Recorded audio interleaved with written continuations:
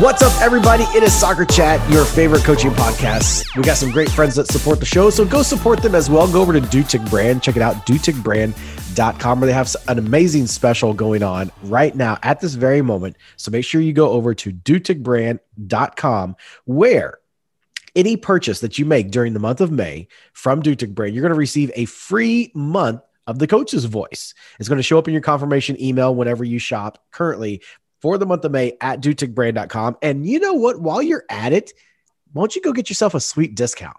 Use the promo code SoccerChat at checkout. So that way, not only are you getting the great Dutic Brand products, you're going to get a discount and you get a free month of the Coach's Voice over at duticbrand.com. Shouts to our friends over at Michigan Soccer Central. They're so amazing. They are doing everything in the world of amateur and professional soccer in the state of Michigan. Go check them out on Twitter at MI Soccer Central. And of course, our good friends over at Torrx, TORRX.com, for the world's greatest ball pump. And make sure if you've gotten one already, go on Amazon and leave them a nice rating and review. He's Nick. I'm Sean. And Nick, what a special upcoming next couple of weeks we've got before your big day coming up. So obviously, I'm going to speak for everyone right now for you, okay? And I said this to you, I think, on Facebook. Saturday, I believe it was your bachelor party, correct? Yes. How in the world was it over at 12:36 in the afternoon? It wasn't. That was a tweet that I meant to send the night before, and it didn't go through. And so it went through at 12:36. I sent that and I was just like, I didn't think anything of it. And then everyone's like, why? I think it was Ian or you commented and then Ian's like, he's not wrong or he's right or something like that. Right. And I was like, yeah, no, it should not be over at 12:36. We did not start drinking until noon. I kind of made a hard nicks. We stayed up pretty late on Friday night and I told my buddies wanted to start and I was like, I'll give you noon, but I'm not starting before noon. And then we played every outdoor sport that you could possibly play that involves partners, like spike ball, Beersby, frisbee, what's the frisbee one where you try and knock a pole over? You know what I'm talking about? No. That is Beersby. That's Beersby. And then we played can jam where you throw a frisbee and you try to slap it into a can, and spike ball. So we did every possible sport. It was a very active bachelor party for sure. Okay. You know what? I would expect nothing less other than, did you and your groomsmen go on a run? I and one other of the groomsmen went on a run that morning. I do not have, of my remaining groomsmen, there's not a lot of runners in the group. I have my wedding party is actually very big. We have a lot of very large humans. I'm very similar to how I surround people in my life that like you and Kelly and my mom and my assistant coach Lisa, who run my life. I surround myself with a lot of dudes that if I ever need to fight can do that for me too, if necessary. You got some muscle. Yeah, no, that's the goal. My best man's about 6'2", 250. So he's ready to take some punches for me. Ding. Anybody who's an old Dan Patrick Show fan knows what that means. And for those who don't know, every time a caller would call in, they started doing this thing where you would call in and you would say, you would introduce yourself and then say your height and weight. And they would always do a ding after that. So now people are going to be listening to the Dan Patrick Show and wait for a caller to call in and be like, oh yeah, I'm Nick's friend. I'm 6'2", 250. Ding. So what I wanted to do with this show today, obviously we've done predictions in the past, and I wanted to get to this pretty early in the conversation today. We got the Final Four tonight for women's soccer. By the time people listen to this, that it will have already happened. What's the predictions for the Final Four national championship for you? Oh man. I was looking at this earlier today and was kind of puzzling because I've kind of been working from home today, and I saw that our friend Ailey at Virginia, so they're in it against number 1 Florida State, and then this evening you got UNC versus Santa Clara. So I'm going to go, oh gosh. I have no like allegiances in any of this. Okay, I don't either. Like I'm throwing just this going out off there. what I think. I've I've watched a lot of the games. I'm going to say I watched up until the Duke Florida State game, which was an awesome game. Yeah, I really hate that I didn't get to see that one. I'm going to say Santa Clara is going to win the second game, and I want to root for my friend Ailey. But if you beat Duke, I got to be like, hey, like I'm going to ride that coattail. So that way, if you do win the national championship, like, hey, like you got knocked out by the national champion. So I'm going to say Florida State and Santa Clara in the final. That's interesting because that's literally the exact opposite of what I went. Of course. That's what we do. My reason for UNC is like, one, they got kind of like the home field advantage. And two, they just don't. I've watched 2 of their 3 games and they just don't give up opportunities. Like they've shut out everyone so far. Santa Clara's looked really good. But like UNC just like, they kind of play that directish style and like, but like they just don't give up a ton of opportunities. I don't know. I would love to, I haven't like followed their box scores or anything, but like they just don't give up a ton of shots. Yeah. Like their box score against, I mean, Texas A&M, Kogut, their final shots for that game was 7-4 UNC. And then the game before against Washington's pretty high powered. So there might be a few more there. Yeah. Washington outshot him 13-7 that game, but a lot of them were late in the game after UNC was up 1 and kind of, I think, just trying to preserve a lead. So I was going UNC for that one. And then I was actually I was going upset city, but like Florida State's so good. It's hard to root against them, but like, this is just me, like random March Madness. Like I got to go for at least one upset. And so my one upset and this one is going to be Virginia over Florida State, but Florida State looks so good. So it's hard to root against them. I watched a few of the games. Also, speaking of the NCAA tournament for women's soccer, if you go back on the Ole Miss Duke game, and at the beginning of the second half, play gets hit around, and then I think the ball goes out of bounds for throw in, and the big homie Dean Linke gives your boys a shout out on the broadcast and talked about Soccer Chat. So big shout out to the big homie Dean Linke, who doing a phenomenal job. There's been 70 games in North Carolina in the last week or so. I can't even keep count, but that guy is like, he's the marathon man. He just keeps going. It's unbelievable. He does. It's absolutely incredible. So Nick has his predictions. I have mine. Who is your national champion? I've always loved Anson Dorrance, and we got our buddy Don Crow. So like, I got to get like, it'll be his 23rd, I think. I'm going UNC 23rd national title. So see, in my final, I had FSU and Santa Clara. New Soccer Chat friend. So I'm going to go with our new Soccer Chat friend, Brady Chastain, Santa Clara, as your national champions. I mean, honestly, if the lowest seed wins, you gotta love it. Like if the lowest seed remaining wins, you gotta love it. So. I'm always the guy. When I don't have a dog in the fight, I go for like the underdog. Like give me the massive upset. Whatever I can do. Of course, I just sit here and picked FSU over Virginia, but I think in that final, FSU, Santa Clara, Coach Smith is gonna get the job done. And so, yeah, I'm going Santa Clara. So for one of us, and people are going to probably call us out, one of my favorite sports talk shows, Dan Le Batard, the Stugatz Kiss of Death. And also, I think Mike Greenberg does that as well, the Kiss of Death, because whoever they predict typically loses. So if you are a Carolina fan or a Santa Clara fan right now, we are sorry. It's probably our fault.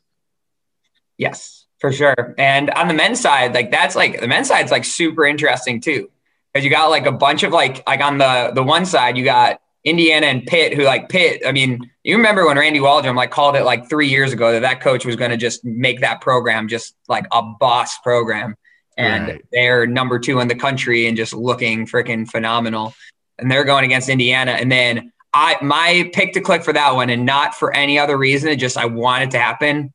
We Are Marshall. Like I'm going for you guys, even though they play UNC, and that would probably make Don Crow happy too. But like Marshall just coming out of nowhere. I watched their game the other day, and they just got like the guy that buried the final PK had so much swag on him too. I was just like, dude, you got to respect it. So I'm going Marshall, and then I'll go Pitt for the final on that side, and then I'm going Marshall for the win, even though that would be like the upset of upsets. Okay. So I'm going to go with Marshall as well. Love the feel good story. And then in Indiana and Pittsburgh, yes, Pittsburgh Connect, Randy Waldrum hyped it up. You don't bet against Todd Yakeley, especially come tournament time. Hard.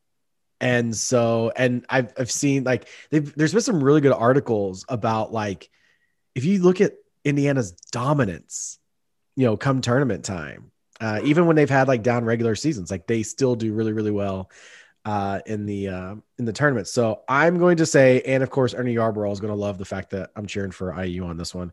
So I'm going to go Indiana and Marshall in the final. And my heart says to pick Marshall to go with that story. Apparently Frank does not agree. Oh, here's soccer related. Frank is barking. So Frank's my dog, Frankie Hound Dog, because the FedEx guy just pulled up. The FedEx guy right now is walking to my front door. Our swag for our Australia trip that we just had on our team store. So that's the whole soccer tie-in as Frank's letting you know that there's somebody here. So again, my heart is telling me go with the story of we are Marshall, go with it, the underdog, as I just mentioned in the women's when I go for the underdog, but my mind and history tells us something else. You don't bet on Todd Yakeley or against him. You just don't do it. Indiana wins. That would be their 10th, I believe. I think they have 9 already, so that would be 10 for Indiana. That is information I do not have off the top of my head. They've won a lot, though. I remember in the 90s they were. I'm fairly certain they have. They've won 8, so this would be number 9. 21 College Cups, 21 Final Fours. That's insane, and 34 straight NCAA tournament appearances. That's crazy. So again, you don't bet against Todd Yakeley and Indiana soccer. So my winners: Santa Clara on the women's side, Indiana on the men's side. We will see how it happens. So again, if anything happens that is against your team and we voted for them, we are sorry that we again ruined it for you. It's our fault. Awesome show we have for you today that we're super excited about. If you're on social media, you're very, very well aware that it is Mental Health Awareness Month. That's what the month of May is. Obviously, wear green. Use the hashtag Mental Awareness Month, and you'll get a really awesome hashtag. They have an emoji that goes with it. We have a very special guest, as we alluded to on Soccer Chat on Wednesday night at 9:30 p.m. Eastern Time, where you can join the conversation and do a Q&A one along with other coaches from all around the world. And there's really nothing soccer about today, or whenever you're listening to this. This is more about mental health and having it while you're coaching. And we've got a very, very awesome guest who has a brand new book out that you can find the link for that in the bio. You can find it on our tweets, on our post. But we have former Duke women's basketball head coach Joanne P. McCauley joining us. Brand new book out called Secret Warrior, featured on Good Morning America with Robin Roberts. Been featured on a lot of podcasts recently. Just recently, the book came out on Audible, where she herself is reading it, which I like that twist to it, because a lot of times I know there's these like books on tape or books on demand, and it's not the person who wrote it reading it. I think it's kind of cool to have the person who actually wrote it, who actually was there, doing their things. So really, really awesome interview. If you're a coach who struggles with mental health issues, if you think that you have something, or you just want to know more about what you can do to help those who do and help fight the stigma, give this interview a listen, because it's really, really good, and probably my favorite one of 2021 so far.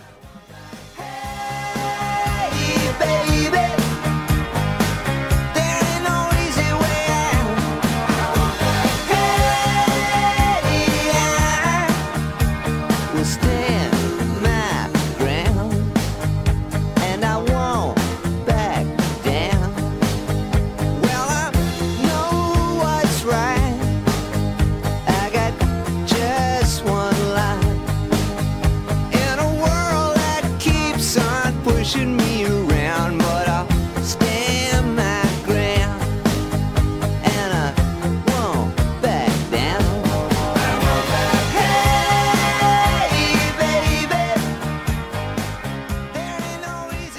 In Soccer Chat, every now and then we get really special episodes that we have on for you all. And, we try to talk about various things that are going on in the world, various things that are just coming across, just in life in general. And, most everybody knows on our show that I'm a very massive advocate for mental health, and it's currently Mental Health Awareness Month. And I'm so happy, and I know that Nick is as well, that we've got a very special guest with us here. Now, she and I was talking beforehand. There is not much soccer correlation here between our guests, other than when she was really little, she played center back as in her very little stint in soccer.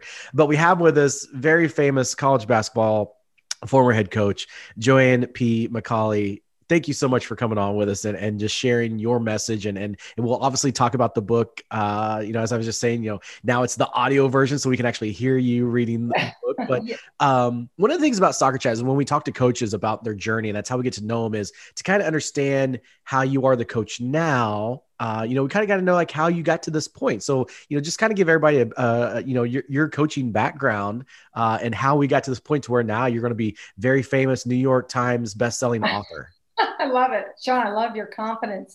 Somebody's got to have some. Yeah, good to see you, Nick, and congratulations on your upcoming wedding, right? Isn't it? Yeah, 2 weeks from now. It's crazy. I still have no clue what I'm wearing. Okay, that's okay. You can wear whatever you want. It's the only important thing is stay and Kelly get married. Everything else is not important. I love it. I love it. What a special time. See, I'm 55 now, 30 years into being married. So wow. It's a different phase for us. But anyway, I've been coaching for 28 years, and that's 8 at Michigan State. 8 at Maine, 7 at Michigan State, and 13 at Duke. And coaching has been my life. I was a head coach at 26, at the time the youngest Division I head coach. And that was loads of fun and lots to learn along the way. And for 25 years, I've had bipolar 1 and 2 being diagnosed privately. And so I felt it was time, after a lot of coaching, to be able to come out with that. I've seen a lot of mental health issues in coaching. I've also seen them with friends. A young lady took her life who was my teammate's daughter. And so I really began to see just all the difficulties out there with mental health, and felt sort of called. It was sort of my turn to share my story and see if I could be of some help. And so then writing Secret Warrior and stepping away from Duke and, doing all this speaking and podcasts and all this great stuff. And I appreciate you having me. And I think it's important to talk about it. And of course, the month of May being Mental Health Awareness Month, this is a good time. Yeah, we always try to find like the various themes that go on for, if there's like a theme for the month that we feel can connect with coaches, we always try to do something for that. It's like, one of the things that we'll typically do like for preseason, in the summertime, we'll have some of our friends who are leadership consultants come on and talk about, getting the team ready for the year and things like that. And, obviously after the George Floyd incident, we had a very awesome show on Black Lives Matters. We just recently had the United Soccer Coaches LGBTQ community on as well with us. And so, we're very big advocates for mental health. And I just knew that when we wanted to talk to somebody, seeing what you've done from Secret Warrior and also following your career as well, it's not a very little secret that I'm a massive Duke University fan. So, that's how I learned about Coach P. I remember when you got hired, I just remember seeing all these websites about Coach P. So, now to see, kind of where you're at now, I was just like, man, like if we could get her on the show, this will be awesome. And I remember in hearing your story, just reading recently, that for you kind of discovering the things that was, with the bipolar and things like that, you kind of discovered that like early on in your career, but like you said, you kind of kept it to yourself.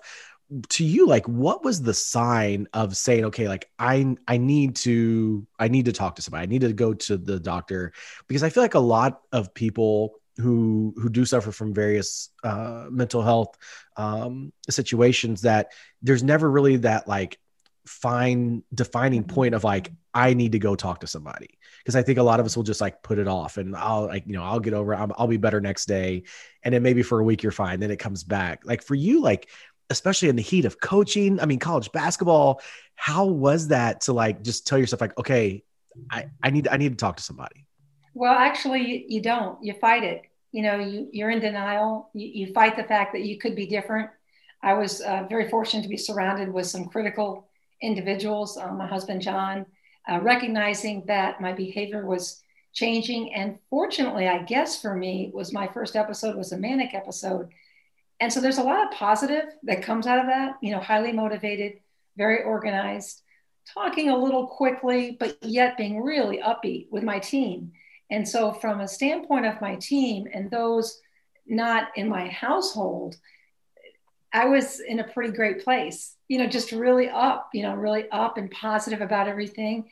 And of course, it manifested itself further because of a lack of sleep, which continued over a week or so.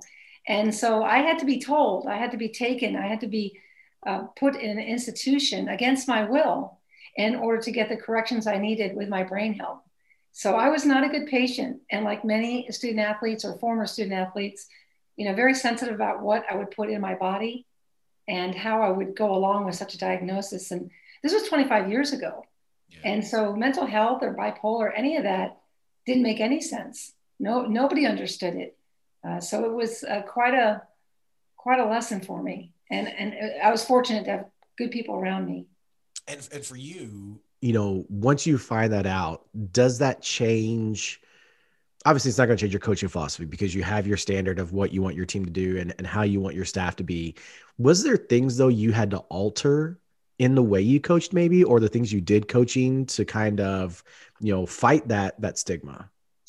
I actually had, I had 2 episodes at Maine, and that's where I was fully diagnosed. It was compact and within, a couple of years of each other, but it was very helpful. And in coaching, I think a lot of it is adjustment off the court in terms of what you can and cannot do. Sleep becomes so important. Routine becomes important. I was not a big go out, a socialized kind of coach. I had to stick to a regimen. We'll do the socializing for you. Yeah. Lots of exercise, lots of routine, taking my meds day and night. And you kind of get into a flow where, it's not, you don't feel like you're the bipolar coach. You feel like your coach who has bipolar. And definitely it was very private for me and my family. It was not something that was shared. And even in my episodes, there was talk of exhaustion and me taking care of me, which were all true, but we never stepped over the line and really was able to explain it just because it was go, go, go for the season.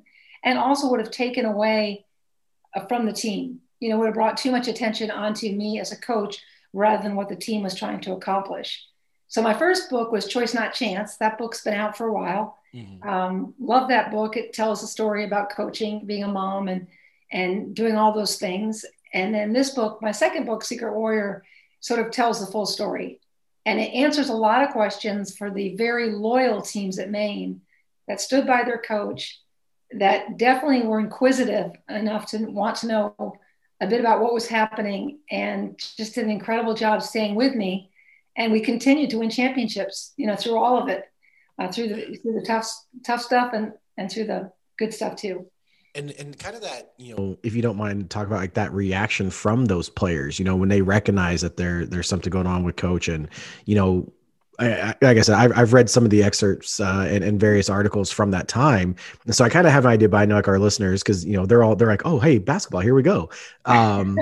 We even did a thing where Nick and I both picked our own March Madness team of soccer coaches we thought could play basketball, and put our own teams together. And my team definitely is going to win.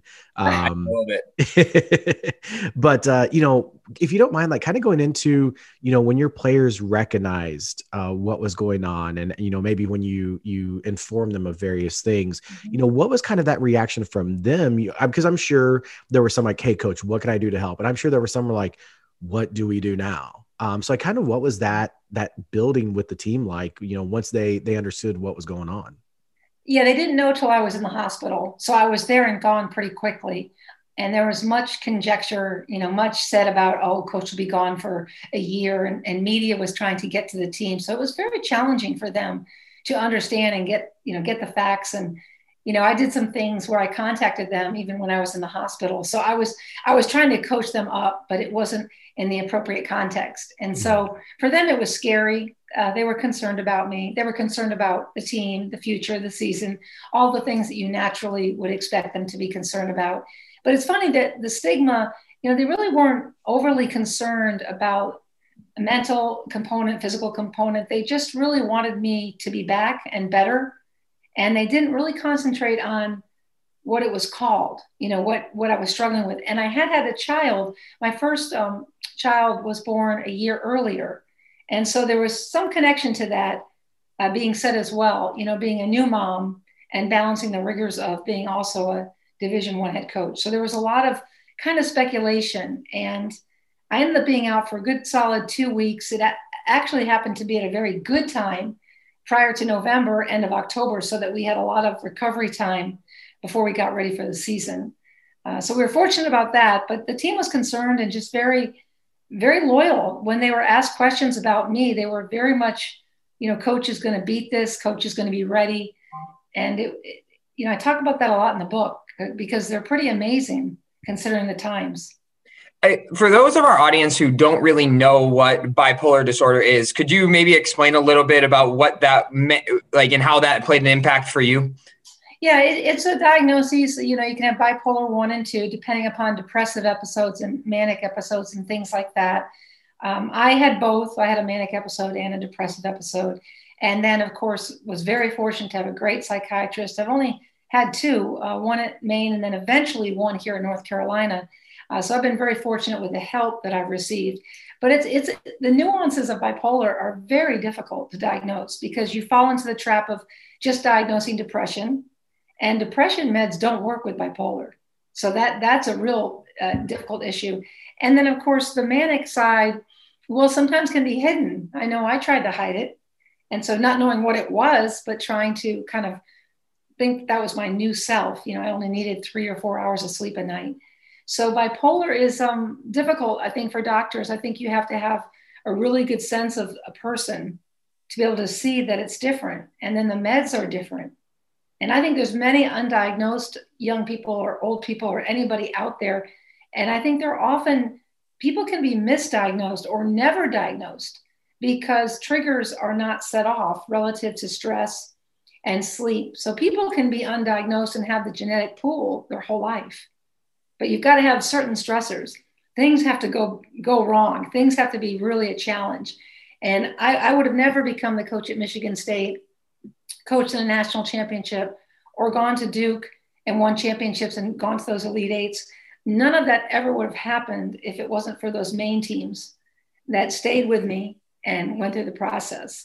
So bipolar is not simple. And also they talk about cycling, when people cycle in and out of manic or depressive episodes. And sadly, the continuum is tough. Some people cycle daily, which I really can't imagine because it's not something I've had to go through. This is my story. It's not everybody's story, but mine's more of a continuum. And I've been very fortunate for many, many years to be in a great spot and taking my meds and getting great support. When you came back and you were talking to them and this team, the main team, through it, what were those conversations like, if you don't mind me asking? You don't have to go into super big detail by any means, but what were some of those, how did 18 and 22-year-olds handle it? And how did you explain to them in a way that would help them to understand what you were going through? Well, we actually didn't go into a lot of detail.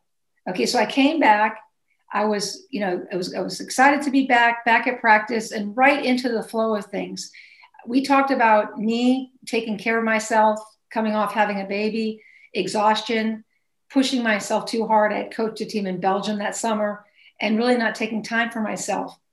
They knew that something mentally was wrong and physically that had to be corrected, but we didn't get into it. And we certainly didn't talk about bipolar and genetics and triggers and any of the information that we talk about today. It was sort of like coach is back, coach is good, we're back in practice. We're going day by day. And we really didn't miss a beat after that. Really went right through November, December, had a great season. And so we just kind of never looked back. And even in the spring, I can't say I look back and I don't, the team just, it was a moving forward and incredible compartmentalizing. Had I been asked, I would have answered more questions, but I wasn't ready to offer more than they needed to know at that time. Yeah, no, that definitely makes sense. And like for you, as like you were going through that and you're making the transition to the new school, like what were some of the thoughts behind like moving on from Maine and heading to Michigan State? Well, at that point, I had been through everything and really listened. Finally, I was a coachable coach and followed through with what I needed to do. We had beaten Stanford in the NCAA tournament, and my last year at Maine lost to Carolina by 3 and really had done some neat things. So we were recruited by Michigan State. And at that point, we were just ready to go. And again, it was very much a coach with bipolar to me, not a bipolar coach. And I've always been a tough and demanding coach, but relative to the mentors out there that I had, whether it be Pat Summitt or anyone else, demanding was part of it. And so I was very demanding at Michigan State. We ended up going to that national championship in 5 years. So the coaching element, you change every year as a coach and you try to get better. And I definitely wanted to do that. But the bipolar element was sort of kept right where it needed to be with my medication and the way I cared for myself off the court, which is really critical. That's definitely, it's really like, it's something that it's really an inspiring story because I mean, when you were fighting these battles, you probably didn't, like you said, you tried to keep it within. So you probably didn't have a whole lot of outside help really like getting you through it. At what point did you start maybe seeking help with it / like people started seeking to help you with it? It was pretty private, just with my psychiatrist. I didn't even have a therapist until I got to North Carolina. And the funny thing about that was I got a therapist because the Duke job was such a tough job relative to taking over after a Hall of Fame coach and also the sadness that the Duke players had with losing their coach. And so I got a therapist primarily to sort of do the delicate balancing act. And of course, she ends up connecting me to a new psychiatrist when my psychiatrist in Maine retired. And I was very fortunate to deal via phone. And also I saw my psychiatrist just once a year and took my blood levels and did what I needed to do to be ready. But since I've now got one in this area, it's been great. She's fabulous. And I've been really fortunate. And healthcare obviously is critical. Monies and the ability to pay to get great support. That's something that concerns me because I know that I've been fortunate to be able to have the very best in care. And that's something I hope to talk about more and do more with as time passes here. Yeah, because again, even from personal experience, one of the things I feel like is the most difficult thing is taking that leap to go talk to someone. It feels like it's like, because so many of us, especially within athletics, we're so used to doing things ourselves and like just working harder at it. And sometimes it's like, unfortunately, you don't like working harder at a certain point. Like, I mean, it's like you have a bad jump shot or you have bad technique at like hitting ball. Like at some point, working harder, doing it the wrong way isn't going to help anymore. And you need someone to kind of coach you through it. Why do you feel it's difficult for people to like seek help that first time? And what advice would you give those people that are hesitant to go talk to someone? Yeah, it's a hard thing, I think, with athletes in particular, right? To take the medication and to make that adjustment. And I can only offer my story that I wished I had listened more. I make a decision to go off my meds because I think I'm better. And that really cost me in my second episode. And it cost me in a great deal that's covered in the book. So I just try to ask people about themselves a little bit and what their story is and remind them that with the right care, they can be better than ever. And the right care was kind of forced on me because I was fighting it. And it took me 2 episodes to recognize that this is who I am. This is me. And I didn't even get the best advice until later, which was at Michigan State, where a colleague said to me, it's not your fault. Joanne, it's not your fault. It's not something you, like you said, it's not because you didn't get in the gym and work hard enough. It's not a penance for not doing extra drill work. It's something, that happens to you. It's a challenge. It's adversity. It's genetics. It's triggers. It's all these things that come together.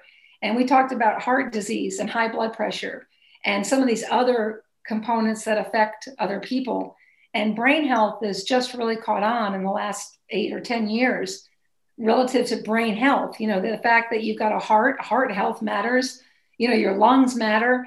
There's horrible cancer out there that people have to cope with. And brain health is a part of our overall health. And I think the stigmas are coming down slowly, and people are recognizing that it's workable and that you can be yourself and be better if you really, really seek out the help. When you were making that transition from Michigan State to Duke, and I promise everybody's like, oh, here we go. Sean's going to talk about Duke all the time. I'm not going to talk about Duke all the time. When you're in that process, you get the job, you're going to start making your way from East Lansing down to Durham. You mentioned you'd gotten a therapist in North Carolina who's been, one that you've really enjoyed.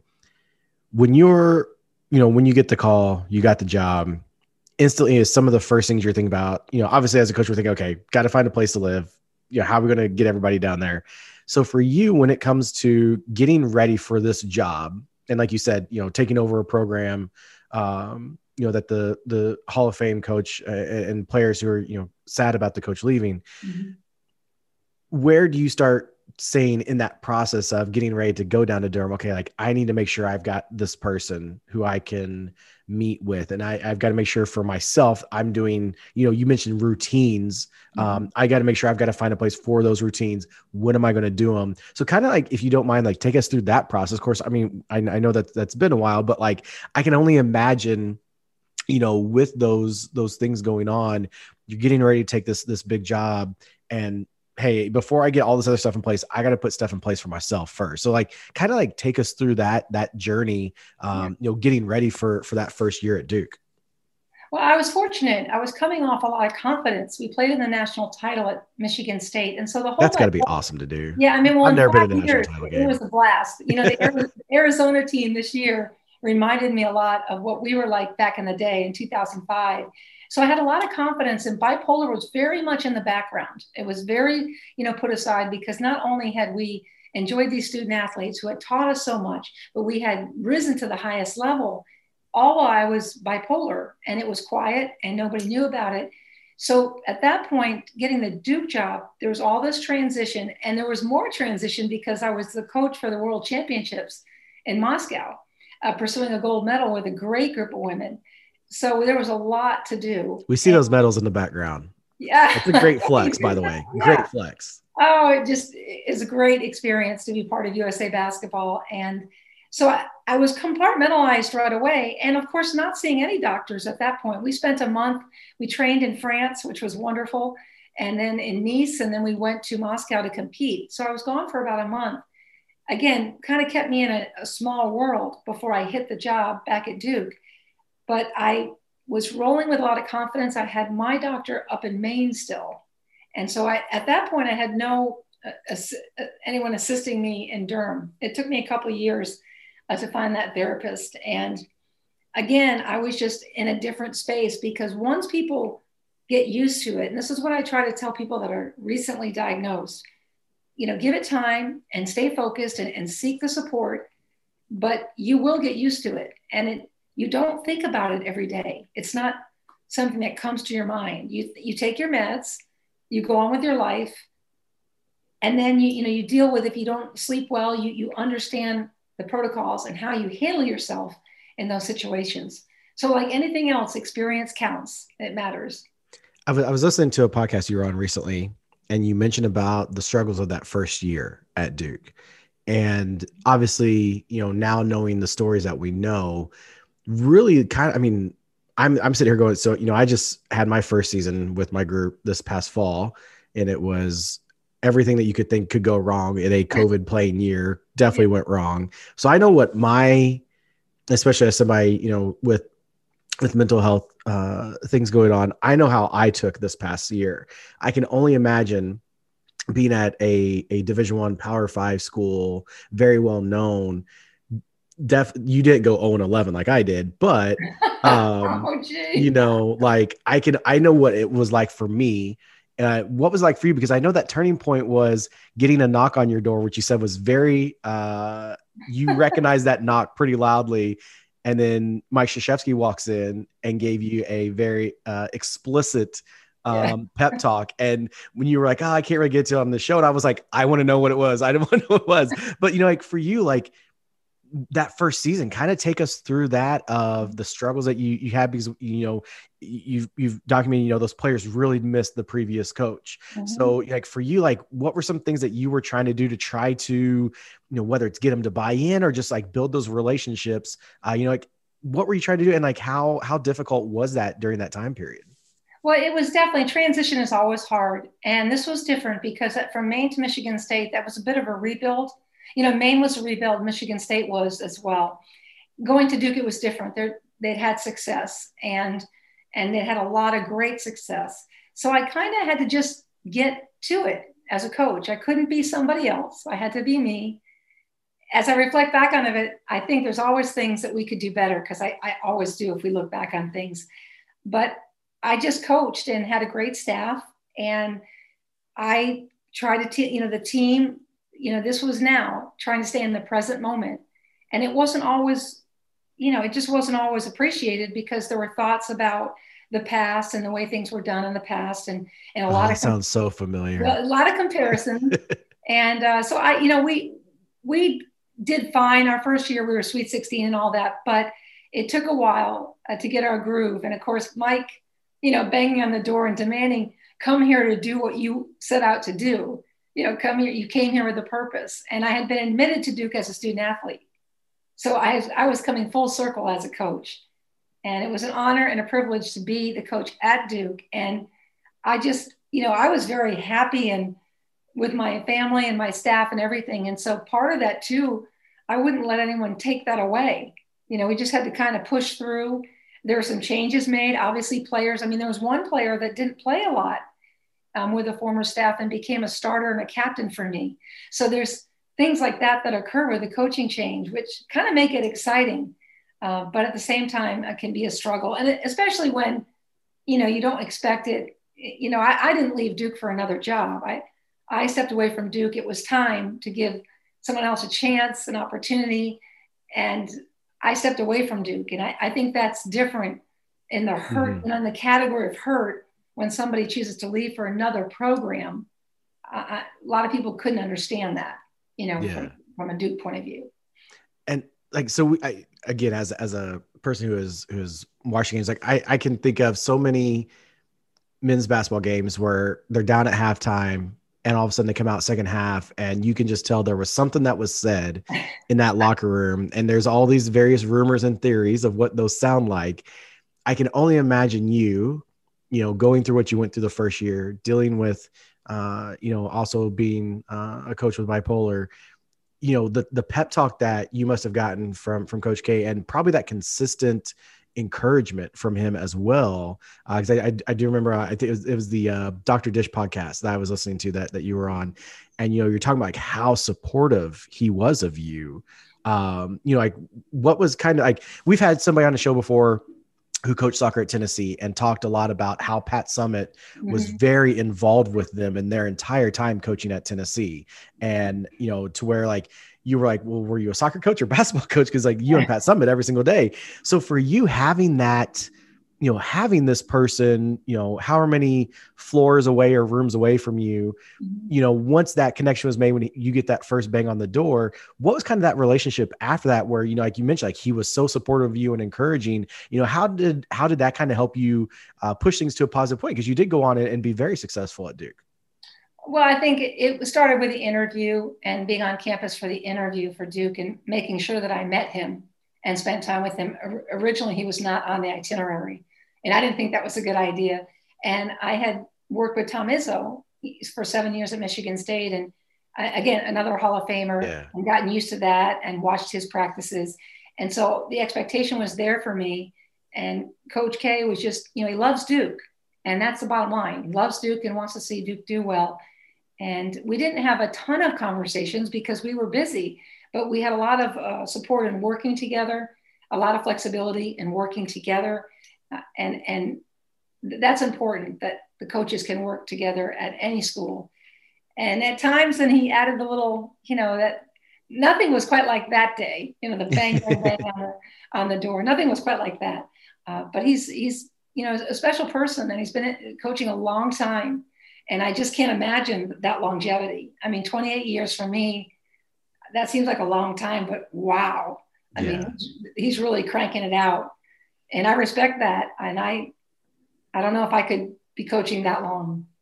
It definitely says, like, I'm just thinking of all like the struggles that I've went through as a coach, and I've only been coaching for, going on year 19 now. Like, I can only imagine doing what I've been doing, except at a significantly higher level, significant more pressure, significantly more eyes on you. Like this full head of black hair would not be full head of black hair. That's for sure. That's for sure. Yeah, kind of transition. We're going to talk about the book here towards the end, but I kind of want to talk about that exit, you deciding to step away. One of the things that I've loved personally, since you have stepped away from Duke, is you're still consistent support of those players and that program, and very public about that. A lot of people, may, send a message to a player, text the coach, like, hey, you're doing a good job, but you're very public about it. And I think that's something to me, like, I've found really inspiring, that, you can still support this program. You made that decision, and I can remember I watched the video when you announced that you were leaving, and this is my fandom of Duke University. I can remember watching the video and really kind of be taken back, like, oh my gosh, like this is crazy. What was the conversations with family, conversations with maybe the athletic director, for you, like when was that idea of like, what, I'm okay with stepping away, like this, I'm going to step away and I'm going to make this okay, because there's something. I'm not leaving, like you said, you're not leaving to coach another program, but there is something bigger for you beyond coaching Duke basketball. So like, what was that, when was kind of that realization? Because a lot of us, it's like, they joke about, when you're not excited about going to work, that's when you step aside. But obviously in your situation, a lot different. So for you, like, when was it like, hey, like, I think I can leave this now, I'm going to be okay. Yeah, I just think I had my time. I had a wonderful 13 years at Duke, and opportunity to try to win a national title and go to a Final Four. Even when the guys, we had done that at Michigan State, gone the same year as the men. I do remember that. Yeah, we were 3 points away from doing it at Duke against Baylor. Griner knocked us out that year.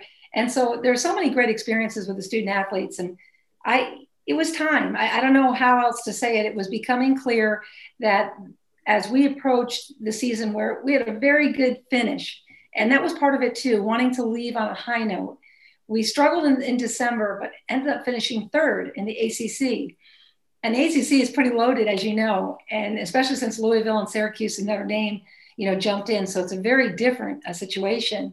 And I felt great about the charge we had down the stretch and finishing third in the league. So I could say to myself and to our staff that we had done a great job and had the most incredible comeback season. And that was part of being able to step away, because I felt, we really gave it our all, and we didn't win the league that year, but we came close. We were not too far out of first place. So I felt good about that. And I knew it was time. And of course, there was a lot going on in our country, like Black Lives Matter, the whole movement, and just the recognition of opportunity. And I thought that also made sense, step away. Duke can make a historical hire, and look for a really, great coach, person of color, leader that way. And so it just all kind of came together. My contract was winding down, renegotiating that or dealing with that didn't appeal, to me at that point. And so basically it just all came together, and I'm grateful. The book was then finished August 6th and then taken from there, with the publishing and all that we do to bring it out on February 16th afterwards.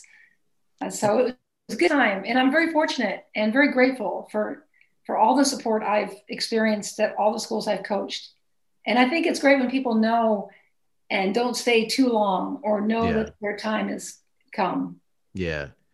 That's why Nick and I, we it's like 4 years and we're out. We go somewhere else.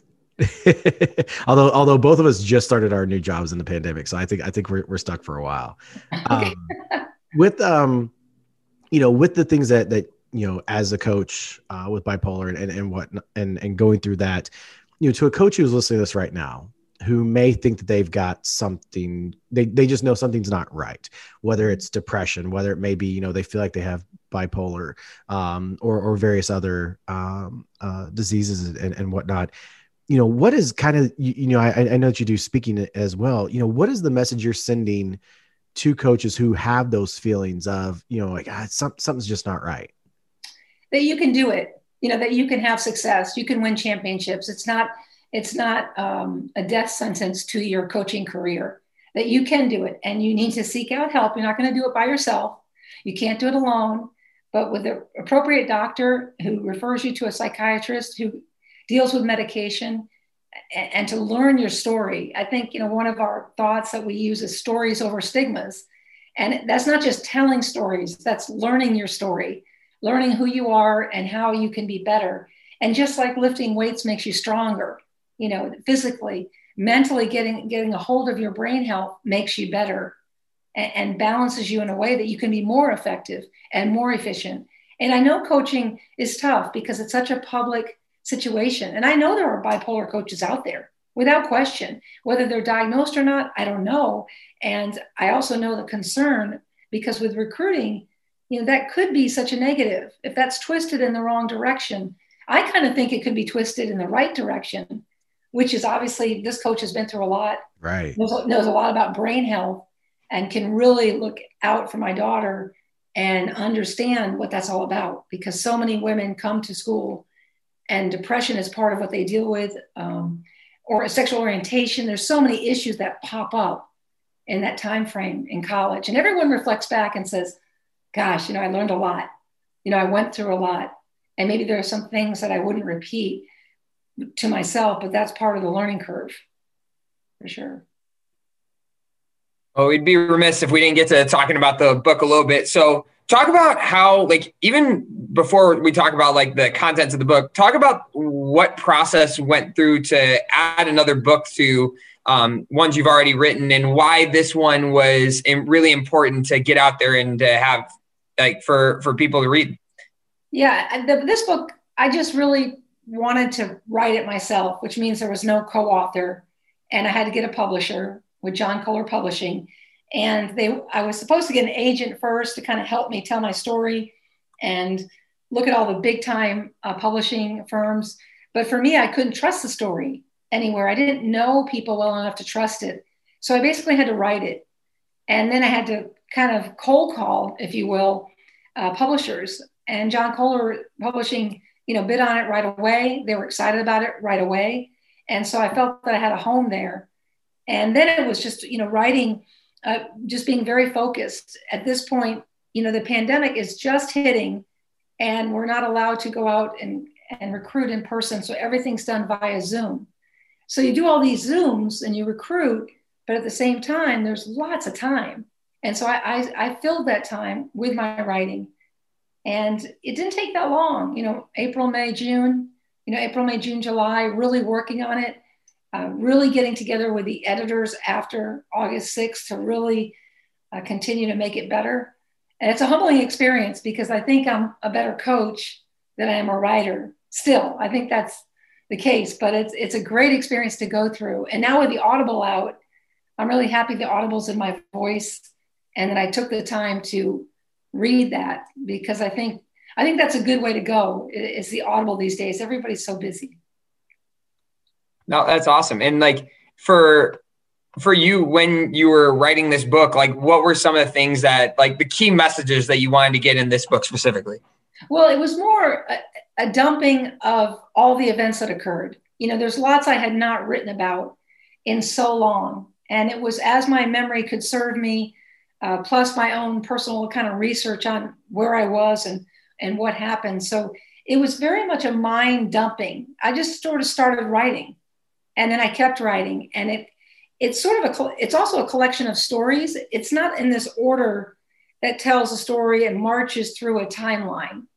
It jumps around a little bit on purpose. It's a collection of different times and different things that happen during those times. And I like the book that way, because that's sort of the feel of coaching and the change of seasons, and the way coaching feels like a lot is the different segments.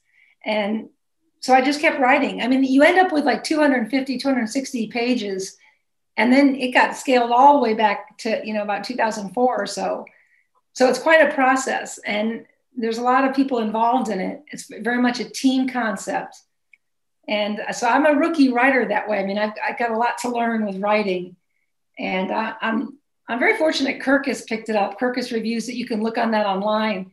Now it's kind of gotten some push behind it. And of course, going on Good Morning America with Robin Roberts gave it some legs, to talk about and to be able to be out there. And so I'm always, thinking about Robin and how she affects people and gives people a chance to tell their stories and then go out there and make a difference, which is what we're kind of working on now. It's definitely a marathon. It's not a sprint. In a less serious question, one of the things I always no one's ever going to write a biography about me or Sean or maybe Sean, not me. But I want a movie. I don't want a book. I want a movie. But one of the things I was always curious about, and my fiance would attest to this, is my memory is not great anyway. How difficult is it to remember things that happened 10 to 15? Because I'll read biographies and people will be like, this happened. And I'll be like, crap. I'm not even confident what happened 5 months ago, let alone 15 years ago. So what's that process like trying to remember the details of very specific events, or is it for you, is it easier to be able to do? Well, I think it was hard. And I also interviewed players. Remember, their words are there and there were corrections and things sent to people to correct them. So I wasn't spot on all the time, but there also were interesting times that I can remember very vividly. Being in that hospital, the way the lighting was in that hospital, trying to get out of the hospital and seek, legal support. There were so many things that were really, really in my brain. And that obviously I wanted to tell that story. But the players helped kind of fill around it, especially the main players. They were able to say, oh, no, this kind of happened or this happened. And it was great to be able to quote their stories and their thoughts because they tell the story very well. And they were on the receiving end. And I think that's pretty important to, shed light on what was going on in their mind. But the loyalty factor, again, I can't speak enough. I don't know if today that would happen. Parents might get too involved or administrators too involved. And everyone's always worried about things and afraid of liability and all these things that can happen. And years ago, they were just grassroots kids that wanted to win championships. And they weren't into anything else but how do we fix this? How do we get to a better space? It was like taping an ankle, more or less. Maybe more than taping an ankle, but it was something like that to them. Yeah, no, that's funny. Yeah, it was it's always been my not that I'm ever going to write a biography, but I always remember thinking when I'm reading biographies, it's just oh man, how did they remember this stuff? My fiance would attest that I couldn't remember what she told me to do for the wedding this morning. So because you have nothing to do for the wedding. It's very true. She gives me very limited things. She's smart. So Coach P, this is Nick's life story. Okay. Between myself, all of his assistant coaches that he's had, now his fiance, and dare I'm going to say his mother as well. The only thing we've ever asked him to do or that he needs to know is where to be and what time. That's literally all he's got to do is just show up. So I tell him all the time for the wedding, he has literally the easiest job of any groom ever. He just has to know where to be and at what time. Nick, you set it up well with your support. you set it up well. That sounds like a great life. I just got good people around me. It's that's just what ended up happening. And again, it's it ends up always working itself out. But yeah, no, Kelly would not she just doesn't give me stuff to do. She's just yep, I don't I got to plan the honeymoon. That was the one thing I got to do. Good. And I did okay according to her. And she actually she said I did good. But back to you. So as you're telling these stories and stuff like that, what has been have you gotten any response from people that maybe weren't as much in the know that reached out to you afterwards to be hey, I had no idea this was going on. I'm so sorry. Just something along those lines. Yeah, that's happened quite a bit with my Michigan State players and Duke players. And they just said, I had no idea. And I think that their thoughts are just, there was more to you. There was more, to the story. But, the main kids are grateful that I told the story. I have filled in the blanks for them. Some of the missing pieces that they kind of always wondered about. And the Michigan State and Duke are more well, that's interesting. why, that happened, and just kind of learning more about the story and supporting the book, sending me pictures, holding the book up and saying, we post a lot of different things on Coach P for Life and all that. And that support that way, some you don't hear anything from, but at the same time too, you hear the most from your older players. The older players get, the more they come back and understand maybe what you were trying to teach or say thank you or have that sense about them. So there's just been, those kinds of reactions. And that's pretty much what I expected, is sort of, some surprise and, maybe a surprise and not sure what to think about it. But I do try to express that we're building a foundation and looking at ways that we can better, mental health, brain health for everyone. And this is a marathon. This is something I plan on doing for a while, is trying to spread the word. And I got to tell you, books don't make money. So just in case you want to write a book, most of the cash goes out, to your marketing team, your PR firm, your agent.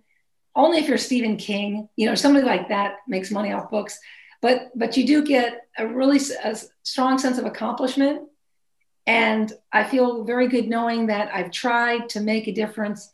And if I just help one person, if one person would rethink maybe some choices that they are thinking about, when I think of the suicides of people today, particularly young people, at any sport, at any situation, I would always love to talk to them, not afraid of that, but recognizing that I understand a pain like that. And by understanding it, I think people feel better, that they can share their story, and maybe I can interrupt something really bad that would happen by knowing somebody, reaching out, writing the book, the Audible, something can be helpful. I had a player when I coached high school just over 10 years ago that right at the end of our season, end up getting diagnosed with bipolar as well. And he's spent lots of time in the hospital and in various rehab facilities. And through it all, he kept a journal, and just every day, whatever happened, who he spoke with, what was said, he just logged all of it. And once he came back to school and was doing really well, he turned that journal into a book, and people can buy it. He put it out right before graduation, and kind of tied in the sale of the book with graduation. And it was so cool. I got one of the first copies, and I have it in my office, obviously autographed by the way. And my wife even has a copy in her office at her school. And I can remember reading through that and it being what Nick was talking about, here I am, I'm this kid's coach, and he at training, at games, is probably our most peppy player and just such a team rah-rah guy. And then to read this book of what was going on when he wasn't at practice, and what was going on at home, and what was going on, in phone conversations with friends or girlfriend, whatever it may be. And it's it takes you back, and you're I can remember when I first read it, and I felt so bad because I was I wish I would have known. I want to help you. And thankfully, he's doing super well now. His book, it's called Brother. It's on Amazon. Cool. And it's just, if anybody's out there wanting to read something very similar to what Coach P's book is, but from a student's perspective, it's one that I definitely highly suggest. It wouldn't be Soccer Chat if I didn't ask the one good question I have, Coach. And so let's think of your coaching style, your coaching philosophy. What iconic song best describes your coaching philosophy? Iconic song. There's got to be some song that you've listened to. Yeah, I mean, that's okay. That is me when I coach. I don't know if I'm gonna. Okay, song. That is me.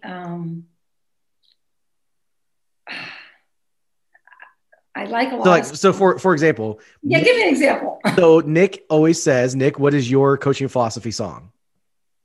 Everybody have fun tonight. Everybody Wing Chun tonight. I just like having fun. That's a funny one. Okay. Don't back down. Nice. Wait, he passed away. Who am I? The song. Oh, well, I'm forgetting the singer, but don't back down. You know the Are song? you going to sing for us? What are you singing? No, I can't sing it. I can't sing it. Oh, yeah, Tom Petty. Yeah. Thank you, Tom Petty. Yes. Yeah, that's a song that I think would, yes, exemplify my coaching philosophy. Tom Petty won't back down. We've not had a Tom Petty yet on all of our episodes of Soccer I'm Chat. trying to think of Whitney. You know, Whitney is, and for the team though, I'm every woman. Yeah. You know, I mean, okay, so that's more of a individual thing.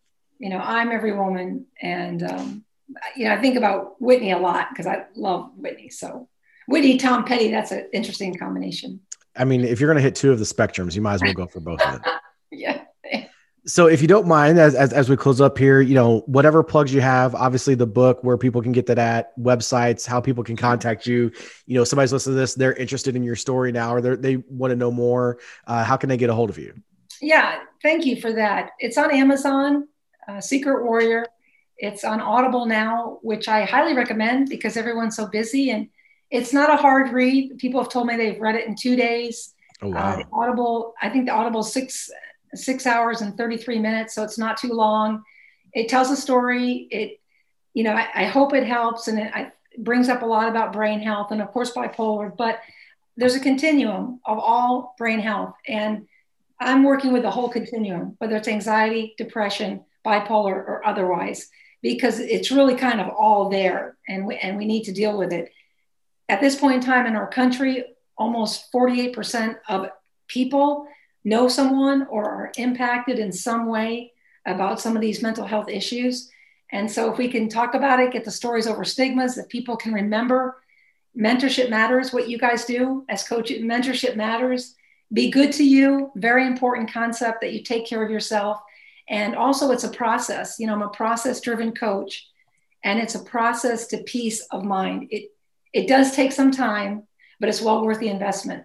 So if people can take a look, it's been selling well, and we want to do the best we can with Secret Warrior. And I'll be speaking, public speaking in person as we head into fall and winter. And if you want to reach me, it's pretty easy, JoanneMcCauley@gmail.com. I got a lot of stuff coming in, and I've got some good help so I can organize it. So I appreciate you guys having me on. You reached out. I thought it was so cool, soccer, because soccer is such a hard sport. I mean, talk about how mentally tough you have to be to play soccer, because you run all over the place. Right. And it's so physical. So I am honored to be on your podcast, and wishing Nick the most incredible honeymoon, and as he starts his new life. Thank you so much. So we've mentioned on the show before too, as we wrap up here. I've always talked about how when I was coaching high school, one of the first things I would do when I first got a job was I would go to the basketball coach, because I had a Twitter conversation with my Twitter friend. I like to refer to him as Christian Leitner many years ago, who he used to put out a daily basketball tip that he would tell athletes to do. And one day his tweet was, basketball players need to play soccer. And I responded, was like, hey, as a high school coach, I love this. What is some of the things that, if I'm trying to convince a basketball player to come out? And he talked about, you learn to defend without your hands and ball movement, because if you don't move the ball in soccer, you're going to get hit or somebody's going to take the ball away from you. And as soon as I got that, I printed it out. I'll never forget. I printed it out, went to the basketball coach and was like, look, here it is. Send as many players as you want. And Christian also mentioned, conditioning wise, oh, yes. And I got 3 players from the basketball team that year. And then we were so successful, and it kind of bled into the basketball program. The next year I got 11 players. And so I was like, there we go. So I always tell coaches all the time, when they get high school jobs, go to the basketball coach, say these things, and hopefully it works out for you. But with that, Coach, thank you so much. Obviously, the book is Secret Warrior. Go check it out. We'll have the link in the show bio. We have it as well on the links that we share for the episode. Coach P, thank you so much for taking time out of your day to come on here and just chat it up with 2 college soccer coaches. Yeah, I love it. About a very important awareness going on right now, with it being Mental Awareness Month. Thank you, Sean. And you too, Nick. And keep it on, doing your great stuff.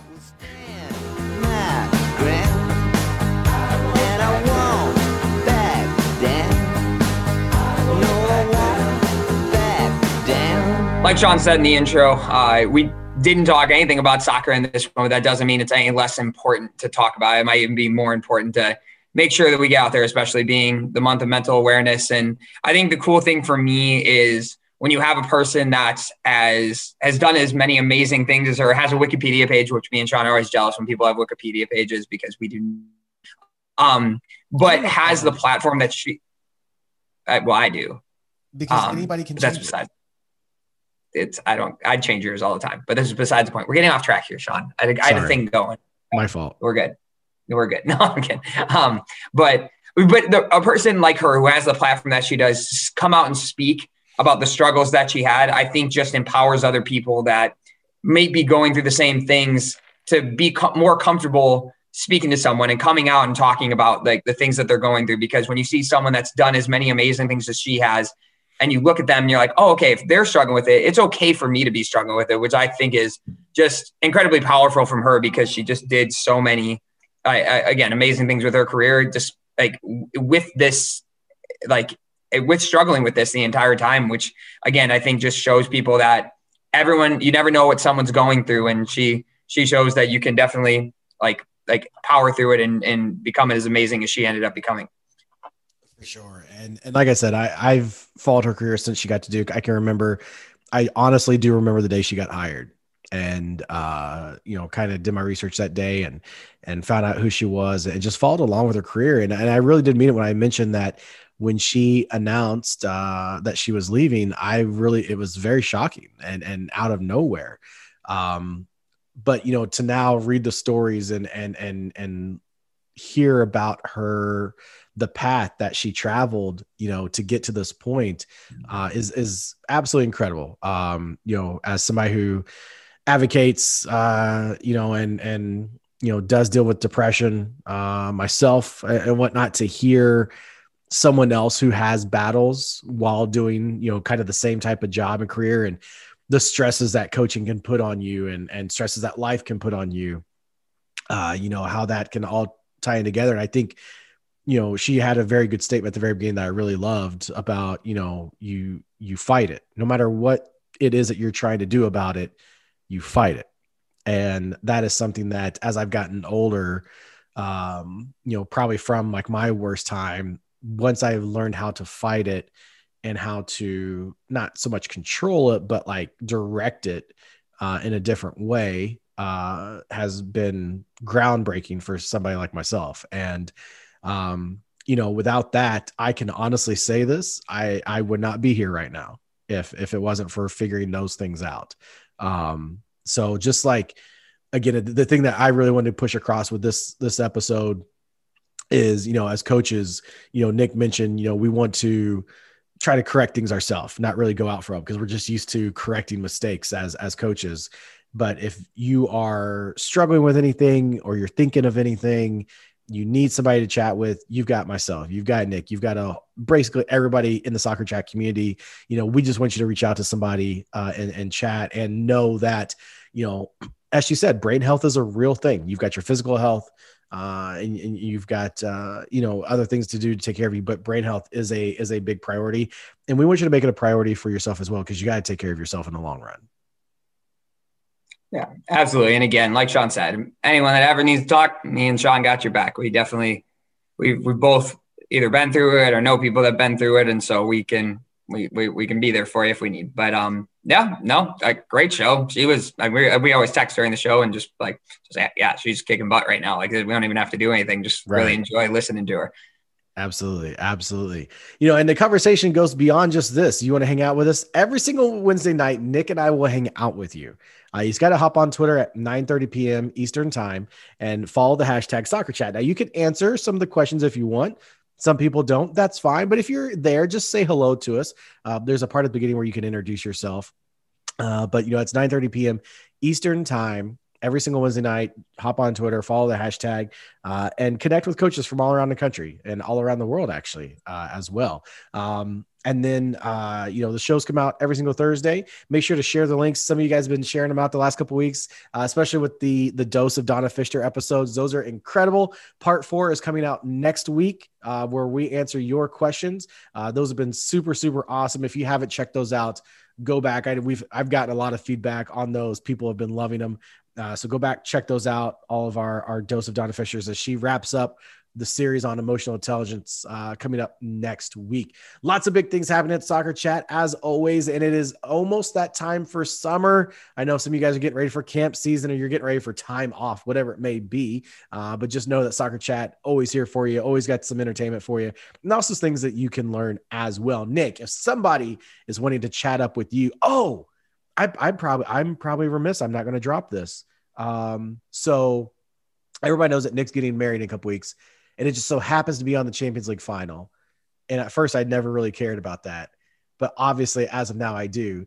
I just recorded this week. The guys from Benchwarmer FC had me on to talk about the Champions League final and talk about Chelsea. So I believe that comes out this weekend, if I remember correctly.